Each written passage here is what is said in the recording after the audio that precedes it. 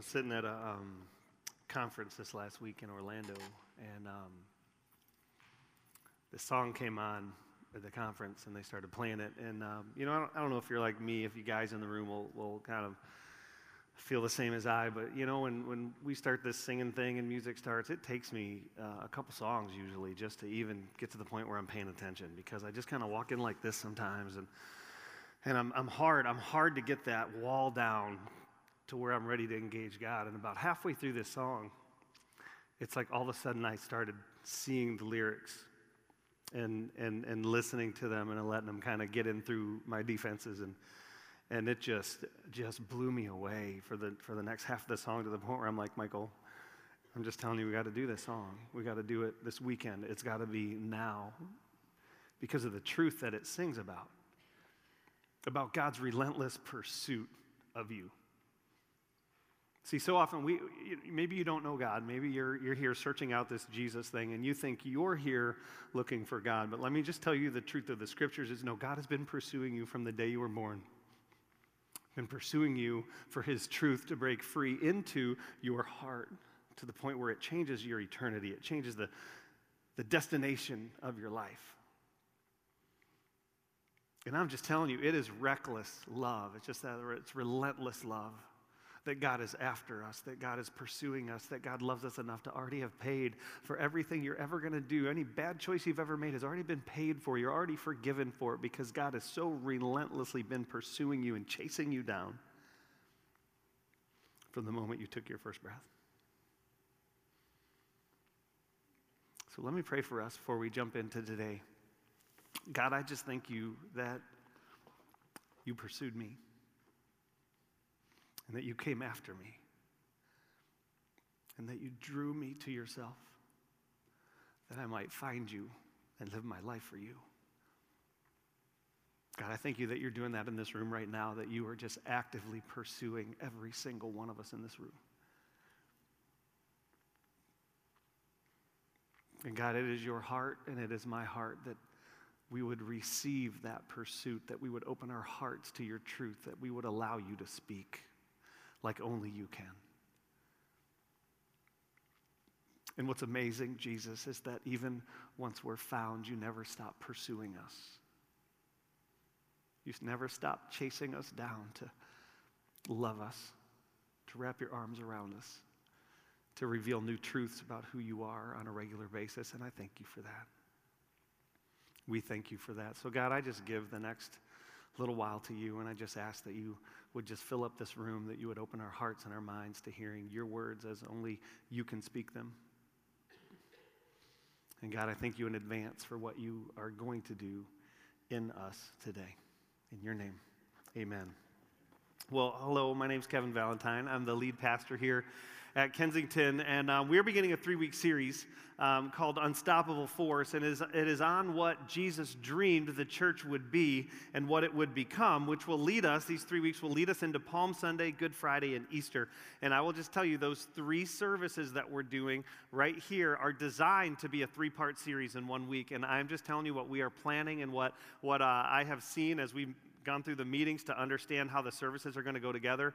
I'm just telling you, be at all 3, and do not come alone. Do not rob your friends of this incredible story of Jesus that we're going to be telling from Sunday, Friday, and then Sunday. It is going to be phenomenal. So I just want to put your calendars down right now. Get it on your calendar. Sunday, Friday, Sunday. Don't miss any of those 3 services. But I want to start with this. You are sitting in quite an amazing place. It's actually quite unbelievable, actually. And it's not Windermere Prep. That's not what I'm talking about. Now, this place is unbelievable. Like some of you are going, this is nicer than my college. Yes, it was this nicer than your college. But this is an amazing place. But this is not the amazing place that I'm talking about. And this unbelievable place that you're sitting in.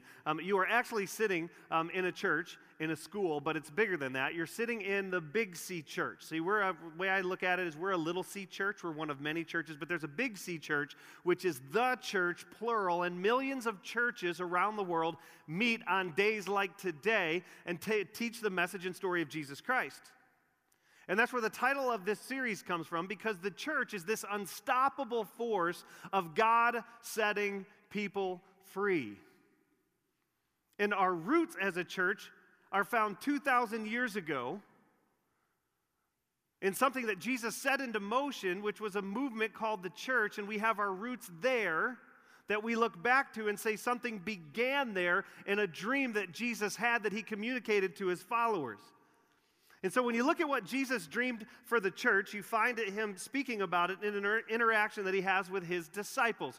In Matthew 16, verse 13, says, when Jesus came to the region of Caesarea Philippi, he asked his disciples, the 12 that had been following him for years at this point, he says, who do people say the Son of Man is?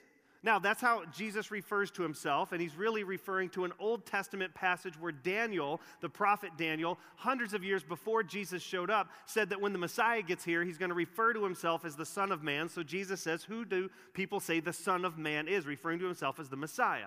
Now, I just want to say this. If you hit the pause button, try opening a conversation with that sometime. You meet some people, hey, what's the word on the street about me, right? What's the word? What are people saying about me? And if I were to ask you that, you would say, well, I got news for you, Kev. Surprisingly, the only person talking about you is you. That's what you would say to me. But verse 14, so Jesus asked him this question, who do people say that I am? In verse 14, they reply. Some say John the Baptist, others say Elijah, and still others Jeremiah or one of the prophets, which is interesting to me that they start naming off. People say that you're dead, famous religious people. That's what they say. That's why you're John the Baptist. 2 chapters earlier, John the Baptist was beheaded, so they're saying some people think you're him. I don't know why. And then other people think you're prophets long dead, long ago that died. They think you're back. Why are they speculating? Because Jesus showed up on the scene, and things just were different with him. He had an authority and a power that they had never seen in their lifetimes. And so they're trying to explain, where is this coming from? It must be dead people coming back to life. I know, really, really bizarre, but that's what people were talking about. And then Jesus looks at his disciples and says, okay, wrong answer, right? Who do you say I am? Who do you say I am? It's verse 15. But what about you? Who do you say I am? And then Simon Peter is going to be the first to answer. He's the lead disciple. He's actually the oldest of the disciples. Most scholars believe that most of the disciples were teenagers, believe it or not. And Peter was the old guy in the bunch. He was the leader. He had experienced incredible miracles, kind of him alone. He was the guy, if you ever heard of Peter walking on the water, he was the only one out of 12 of them that when Jesus said, hey, come to me, when Peter says, hey, if it's you, tell me to come out to you, and I'll come out to you, and Jesus says, well, come on. All 12 could have walked on the water, but only one of them did. Peter was that guy. So, of course, it's Peter answering first. And Peter replies, he says, well, you are the Messiah, the Son of the living God. And Jesus replied, blessed are you, Simon, son of Jonah, for this was not revealed to you by flesh and blood. Meaning there is no way you could have figured that out just reasoning it out in your mind, but you have been told that by my Father in heaven. And then Jesus utters a sentence, and he just has this incredible way with language. He says, and I tell you that you are Peter. And on this rock I will build my church, and the gates of Hades, the gates of hell, will not overcome it. And in that one sentence, because Jesus is a master at language, in that one sentence, only 17 words of that sentence, actually, not even the whole sentence, Jesus gives us the foundation, the builder, the owner, and the mission of the church, of which you are impacted by from when he said it 2,000 years ago. And so I want to break down what Jesus said in those 17 words, and I want to give you 3 thoughts about the church, because it is this unstoppable force in the world, and you are sitting in one. And so I want to talk about it, because there's a calling piece to your life and to my life that's wrapped up in this church thing. But here's the first thought that I have on the church, and that's this. The church is built on a rock. The church is built on a rock. Jesus says, Peter, your name is Peter, which means rock in the Greek. On this rock, Peter, I just named you rock, I'm going to build my church. And a lot of theologians and some theologians and denominations actually believe that Jesus is referring to Peter and saying, Peter, I'm going to build my church on you. Because it means rock. Well, here is what you find. This is not what Jesus was saying that he was going to build the church on. This man named Peter. Peter was critical to it. He was pivotal to it. But actually, Jesus is referring not to Peter, but to what he said. He's saying, on this rock, what's that? The confession that you just made. Jesus is the Messiah and the Son of God, the Son of the living God. That confession, that foundational truth, the church is going to become and be this community of people who claim that statement to be true. That's the foundation. What's the foundation of the church? It is built on the confession that Jesus Christ is Lord, the Son of God, God in the flesh. That's the foundation the church stands on. It isn't built on men because men are flawed. It is built on this truth, this rock-solid declaration, foundational truth that Jesus is Lord. And I will tell you this, when you utter that statement from your lips, and you believe it in your heart, it literally, when you do that, there is so much power in that statement. Like, why would Jesus say that statement is he's going to build the church on? Let me just tell you, when you utter that with your mouth and you believe it in your heart, the destination of your eternity changes. You utter those words with your lips and you believe them in your heart, and your destination that you will take your next breath in once your last breath on this planet is taken changes. It shifts to heaven. It shifts to heaven. And I know some of you might be here and you're going, well, how do you get to heaven? Let me just tell you, it's crystal clear in Scripture. Romans 10:9. If you openly declare that Jesus is Lord and believe in your heart that God raised him from the dead, you will be saved. For it is by believing in your heart that you are made right with God, and it is by openly declaring your faith that you are saved. On this rock, this foundational truth, I'm going to build a church with people who believe that wholeheartedly with everything they have. And it is going to transform the world. There are not more powerful words that you will ever say in your life that will impact your eternity more than confessing that Jesus Christ is Lord and believing that in your heart. That's how powerful the foundation of the church is. That's why 2,000 years later, we're still in a church where this truth is being taught. It is an unstoppable force. And there's two bombshells that Jesus drops right in the middle of these 17 words, and on this rock I will build my church. Who does Jesus say is building the church? You can answer this. It's like a little bit of back and forth here. Who does Jesus say is building the church? He is. And in the same breath, who does he say owns the church? Is it still up there? Can you put that back up there? We're going to do this together. Okay. Who does he say is building his church? And who does he say in the same breath that owns the church? He does. Not only is he building his church, but it's his church. It's his. It's fully and wholly his. What is our part? You and I have the most incredible invitation you will ever get because of the eternal implications of it. We are invited to partner with Jesus as he builds his church. And I'll just tell you, if you're not a believer in Jesus yet, Jesus is inviting you to believe in him and then live your life for something bigger than yourself, because your life is too small for you to live your life for.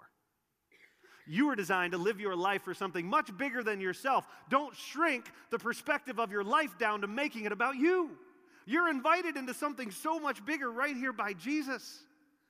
And we're going to get to that in a moment. But what's amazing to look at is who Jesus makes this revelation to. And this is fascinating to me. He makes this the first time he begins speaking about the church. He does so to Peter and the other 11 disciples. And if you read the scriptures, Matthew, Mark, Luke, and John, the disciples are a train wreck. They are a mess. If you read about them, Peter, he goes on, he denies Jesus. No, he denies that he ever knew Jesus. When Jesus is being tortured, Peter denies with expletives that he doesn't even know who he is. Judas, one of the 12 that Jesus just spoke to, betrayed Jesus, actually sold his life for 30 pieces of silver. James and John, at the end of their time of Jesus, they are so missing the point that they are vying for position and power to be his right hand and his left hand, sit at his right hand and his left hand. The rest of the disciples were just angry and frustrated and confused and disunified.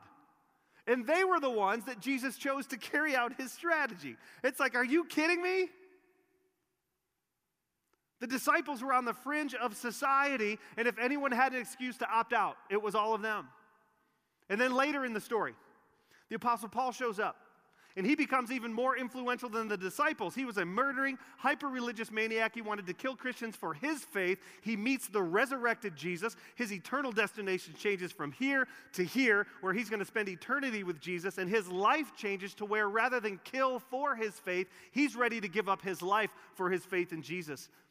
And I will just tell you, why am I standing here talking to you right now in North America about Jesus and about his church? It's because the Apostle Paul was the one that God tapped on the shoulder to bring the story of Jesus to the Western Hemisphere. And I love these guys because every time I read about their mistakes and their weaknesses, I'm reminded that if Jesus can use them, right? If Jesus can use these train wrecks of people, then he can use us. And more importantly, that he can use me.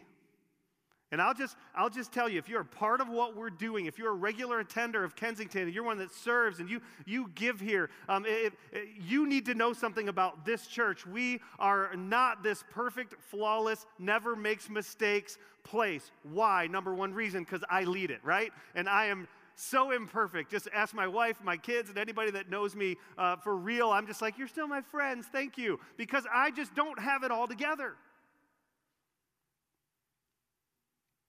And guess what? I don't have to do what God's called me to do, and neither do you.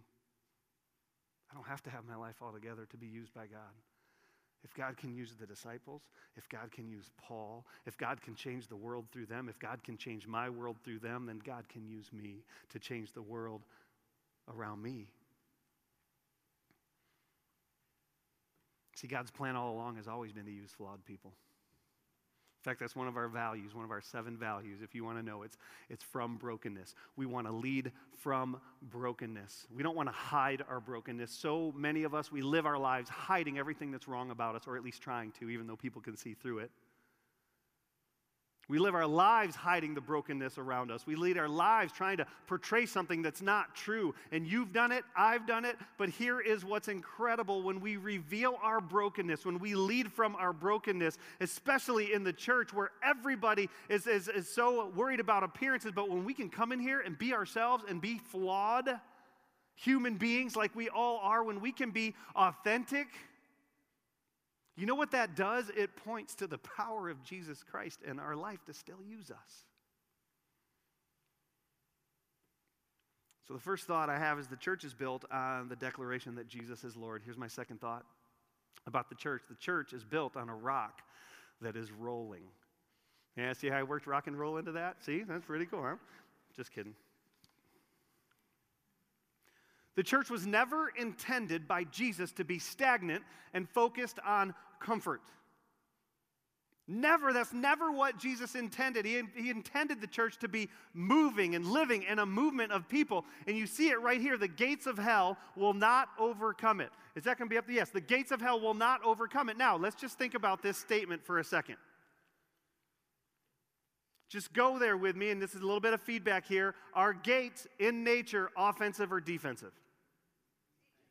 Gates are defensive, right? You build gates to protect. You build gates to defend. They're meant to keep something out or protect ground that has already been conquered. Well, here's the reality. If the gates of hell are for defensive purposes, then what does that mean as a church we are to be on? The offense, right? If the gates are defensive, then what is Jesus speaking? If the gates of hell will not overcome the church, then what's the church to be? An unstoppable force. And I'll just tell you, gates don't go anywhere. Gates don't attack. Gates are stationary. You're never going to have anybody run away going, oh no, the gates are attacking me. Go get away. No one's ever going to do that. Because gates are defensive in nature, which means we are an unstoppable force as the church of Jesus Christ. And what is our mission? To attack the gates of hell and tear them down. That's the mission. And here's the best part. Where's the church? Not here. That's the answer. Okay, I'll give you the answer. It's not here. It's not this building. It's not any church building. That's not the church. The church is you. You're the church.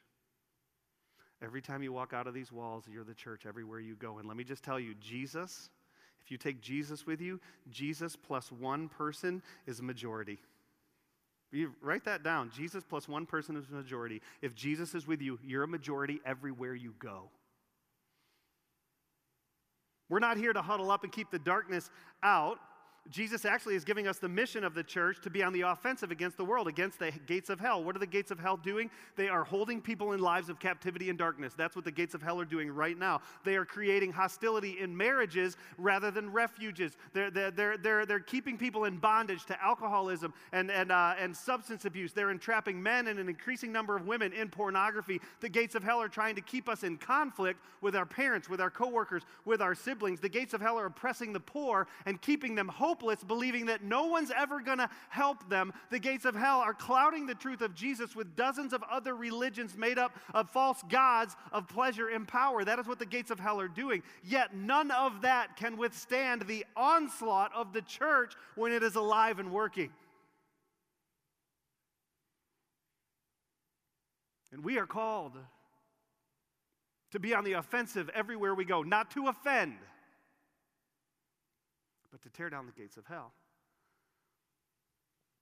And I'll just tell you this, so often when Jesus asked someone to follow him, he was on the move. When he would say to people that were there, he'd say, hey, come follow me, drop everything, come follow me. He was always on the move. When he asked Peter to get out of the boat, what did he ask Peter to do? Not stand on the water. He said, hey, come walk to me on the water. It was always about movement with Jesus. That's what you do when you're on offense. You're constantly moving. You're constantly taking more ground. And that's why we say in our church, we have a go pulse that is associated with our church, where if you take our pulse as a church, you'll just hear go, go, go, go, go, go, go, go, go, go.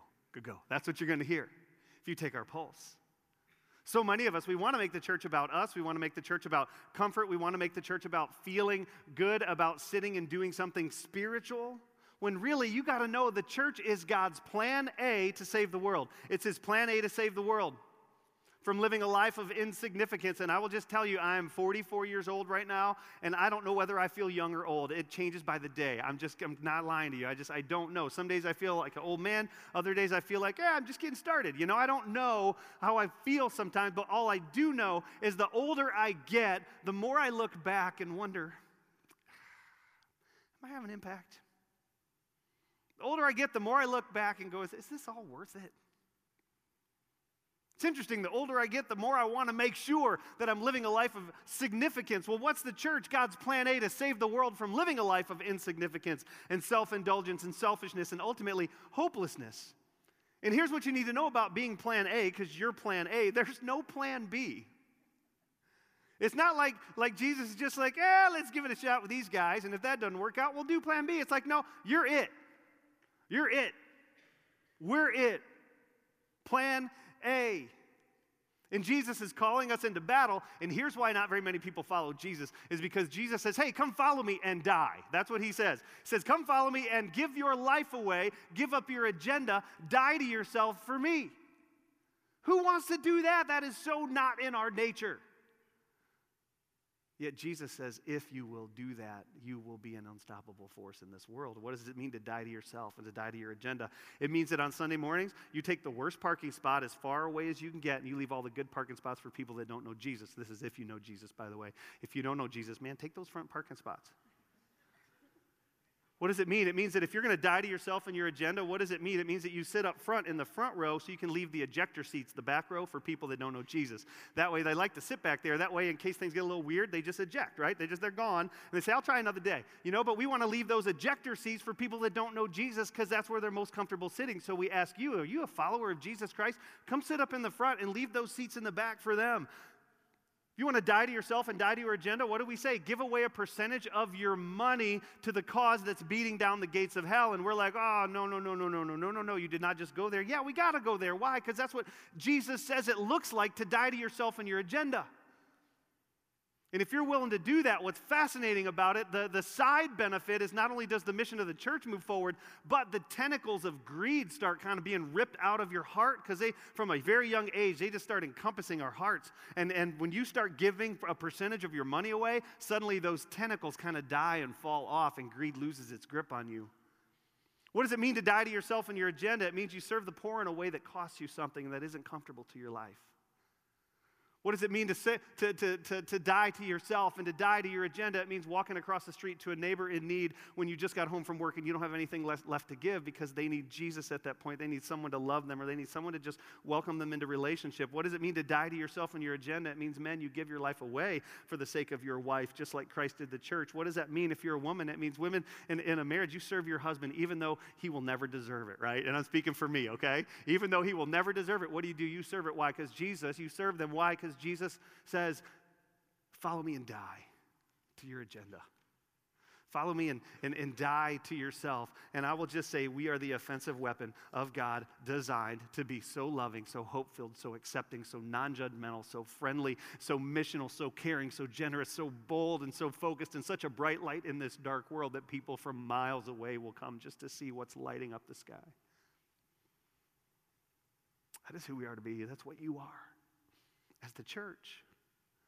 We're to reveal the only hope available, and that's Jesus Christ, the name above all names. One day, everyone will bow to the name of Jesus. And you got to realize Jesus was a warrior, okay? And I know so often we have made Jesus this nice middle class leader, and he has lambs in his arms, and he has kids around him, and he just is so nice and fuzzy looking. We just want to hug him, and we kind of make Jesus this mamby-pamby kind of leader. But when you get into who Jesus actually was, he was this warrior that would not take no for an answer. He was not domesticated. He was a rebel. He had a bias for action. In fact, he was such a rebel that his very first day on the job, the very first thing he did, you know what the whole town tried to do? Push him off a cliff?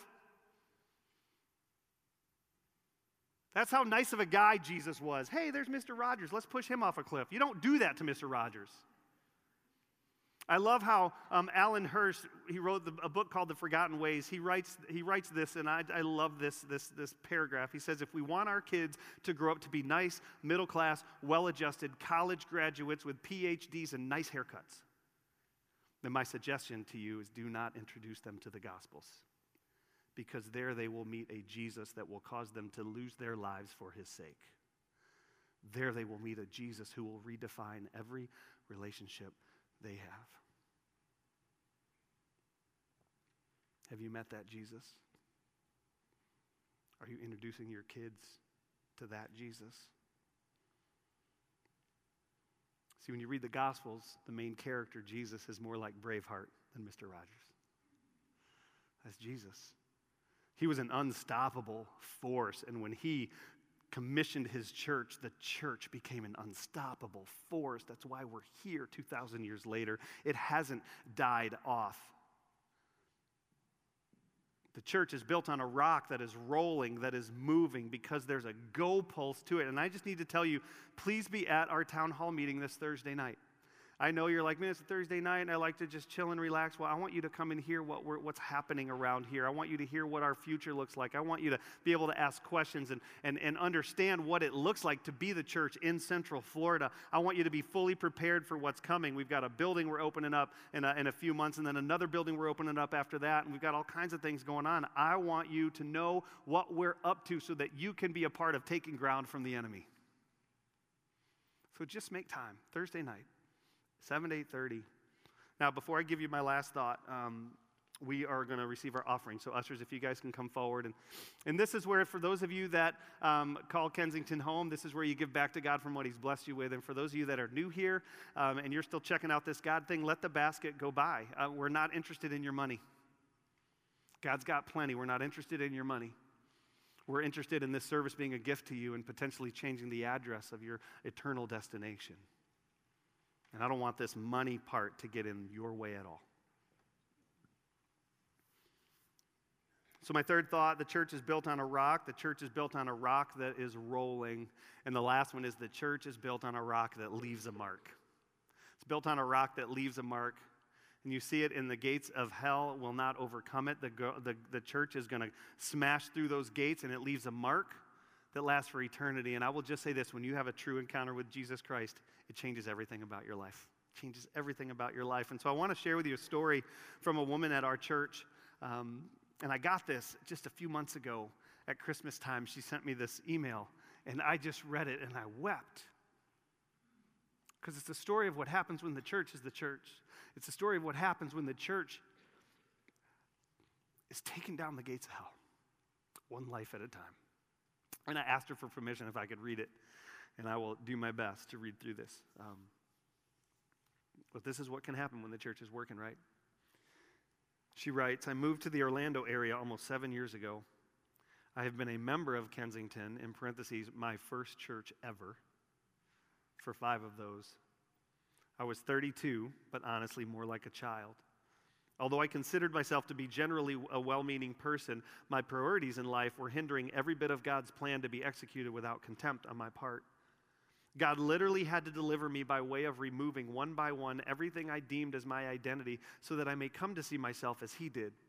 I could not have done this without the masterful orchestration done on your parts each and every week. I have gone from childlike to child of God. Thank you. I used to think I deserved a free pass for my trials, my mom passing away from medical malpractice and losing the lawsuit, my husband struggling with depression, infidelity, and medication, losing my best friend in the entire world, my grandmother.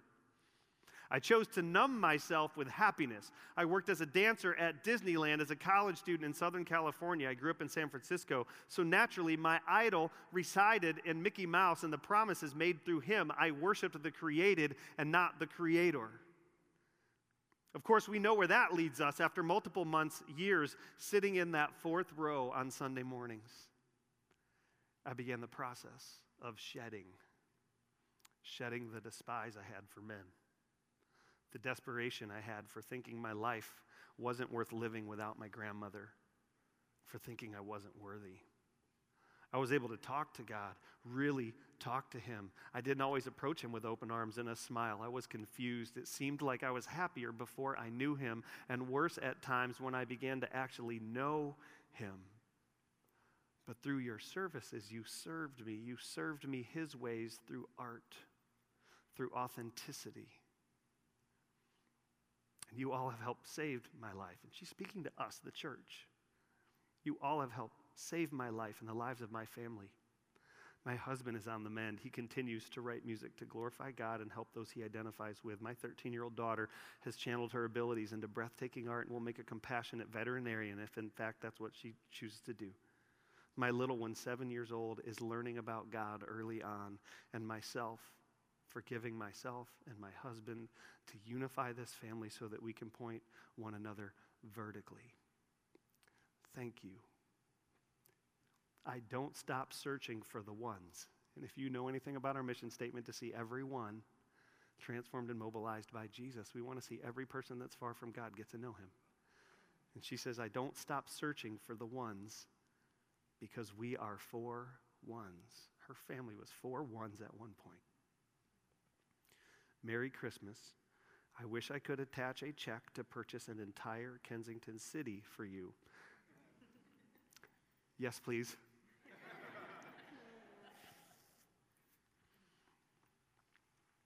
But that's the kind of mark that the church can have when it is taking down the gates of hell, one life at a time, 4 lives at a time, one family at a time. I'm just telling you, every Sunday, we never know who's walking in these doors. I don't know their stories. You don't know their stories. But all I do know is that only Jesus can change a family like this. Only Jesus can change someone's heart like this. Only Jesus can change the eternal destination that all of us have. Now, let's tell you, it's one of the reasons why we're making some of the changes we're making at our church here, why we're stepping out and becoming our own 501c3. The call is so great on our church to be laser focused in West Orange County, to reach the ones here. And you guys are stepping up in such amazing ways. 2 years ago, we did a finance campaign, and we just said, hey, would you give over and above what you already tithe so that we could expand our ministry footprint in this area, so we could reach more people, so that we could take more ground from Satan, so that we could have a 24/6 facility to actually do ministry out of the other 6 days of the week. And you guys stepped up in such beautiful ways, and we're actually signing a lease and are going to be breaking ground on that in just a couple weeks, and that's what we're going to talk about on Thursday. But I'm just telling you, God is doing something special here, because the church is not designed to be still and stagnant and comfortable. It is designed by Jesus to constantly be taking ground from the enemy. And I will just tell you, this is what I believe. I believe that there are hundreds, if not thousands, more stories that God is going to tell through this church like this one. I think this is one of hundreds, potentially thousands, of lives that are going to be changed because of what God is doing through you. And so I want to go ahead and invite the band out. Tina, if you can send the band out. As I close, we're going to sing a song together, but here's the question that I want us to just talk about for just a second, and that is this: what do we do then? Okay, so if the church is this unstoppable force, and God's calling me to be a part of it, and you already are in many ways, then what do we do with it? And I just have 4 thoughts, and then we're going to just sing and close out our day. But the first thing is this: what do you do with this? If there's anything going on in your heart right now, and your heart's kind of pumping out of your chest a little bit, first thing I would say is get involved in making Kensington happen week in and week out. Be a part of the life of this place. Be on team. Be in relationship with other people, helping make this place happen. The second thing I would say is jump in financially. We are taking on a new financial burden with this new reality that we're stepping into. And I want to thank those of you that already do. Join a small group. Get involved in relationships outside of Sunday so that you can be growing in your understanding and knowledge of Jesus and have accountability in your life. And lastly, it's this. It is go out and take new ground. It is go meet people. You already know people, but be around people that don't know Jesus and invest your life in them. It is walking across the street to your neighbor that you know doesn't go to church anywhere and doesn't know Jesus, and maybe introducing yourself to them for the first time, even though it's been years. And investing in a relationship with them, investing in your coworkers, and some of the coworkers that you're like, well, they're a little EGR for me. Extra grace required, by the way. Maybe it's investing in them a little bit. To do what? To invite them into a relationship with Jesus. It's just invest and invite. Invest your life in what's going to matter for eternity and invite people to come be a part and do the exact same thing. God's given you a sphere of influence for a purpose. And it's not to draw people to yourself, although that's the temptation. It is literally to draw people to Him. The best way I've ever heard is that, some of us, we live our lives like lava lamps. Lava lamps, what do lava lamps say? All lava lamps say is, look at me, baby, because I'm awesome. Stare at me. Watch what I can do. Some of us live our lives like that because Jesus says you're the light of the world. Some of us are lights like that. We just want to draw people to ourselves. But the light that Jesus is calling us to live like are spotlights. What do spotlights do? They light up the most important person on the stage, and that is Jesus Christ. I can't help but ask the question, what would happen if we lived our lives like spotlights? Hundreds of spotlights shining on the most important person in the room, Jesus Christ, on a regular basis. And I'll just tell you, that's why it's such a privilege for me to lead this church and to do what I get to do. It's an honor. I still wake up 20 plus years into doing this. I still can't believe I get to do what I get to do. And it's not have a job that pays money and doing what I do here on this stage. It is actually be a part of the movement of Jesus Christ in the world. Let's pray. Jesus, I am so thankful for you. I'm so grateful that you are actively pursuing us right now so that we might be a part of your plan A to save the world. God, it's a privilege to know you. It's a privilege to use our gifts for your purposes. And God, you have a room full of people here that you have given specific spiritual gifts to, that you have given to them to use to build your church, to point to you, to save people from a life of insignificance and pull them into a life that's bigger than their own. Jesus, I pray right now for those in this room that haven't made a decision yet for you, that haven't uttered on their lips that you are Lord and believed it in their heart that you died for their sins. God, would you right this very moment open up their eyes to see the truth in that and help them to declare it this moment and change their eternal address.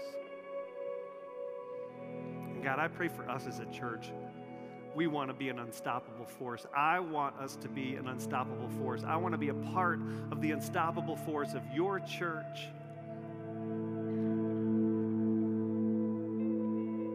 Being on the offense in such a powerful way that the gates of hell just crash in as you take the ground of life after life and family after family and neighborhood after neighborhood, bringing the light into the darkness. I thank you, Jesus, for the people that are in this room and the people that are not yet in this room but will be soon.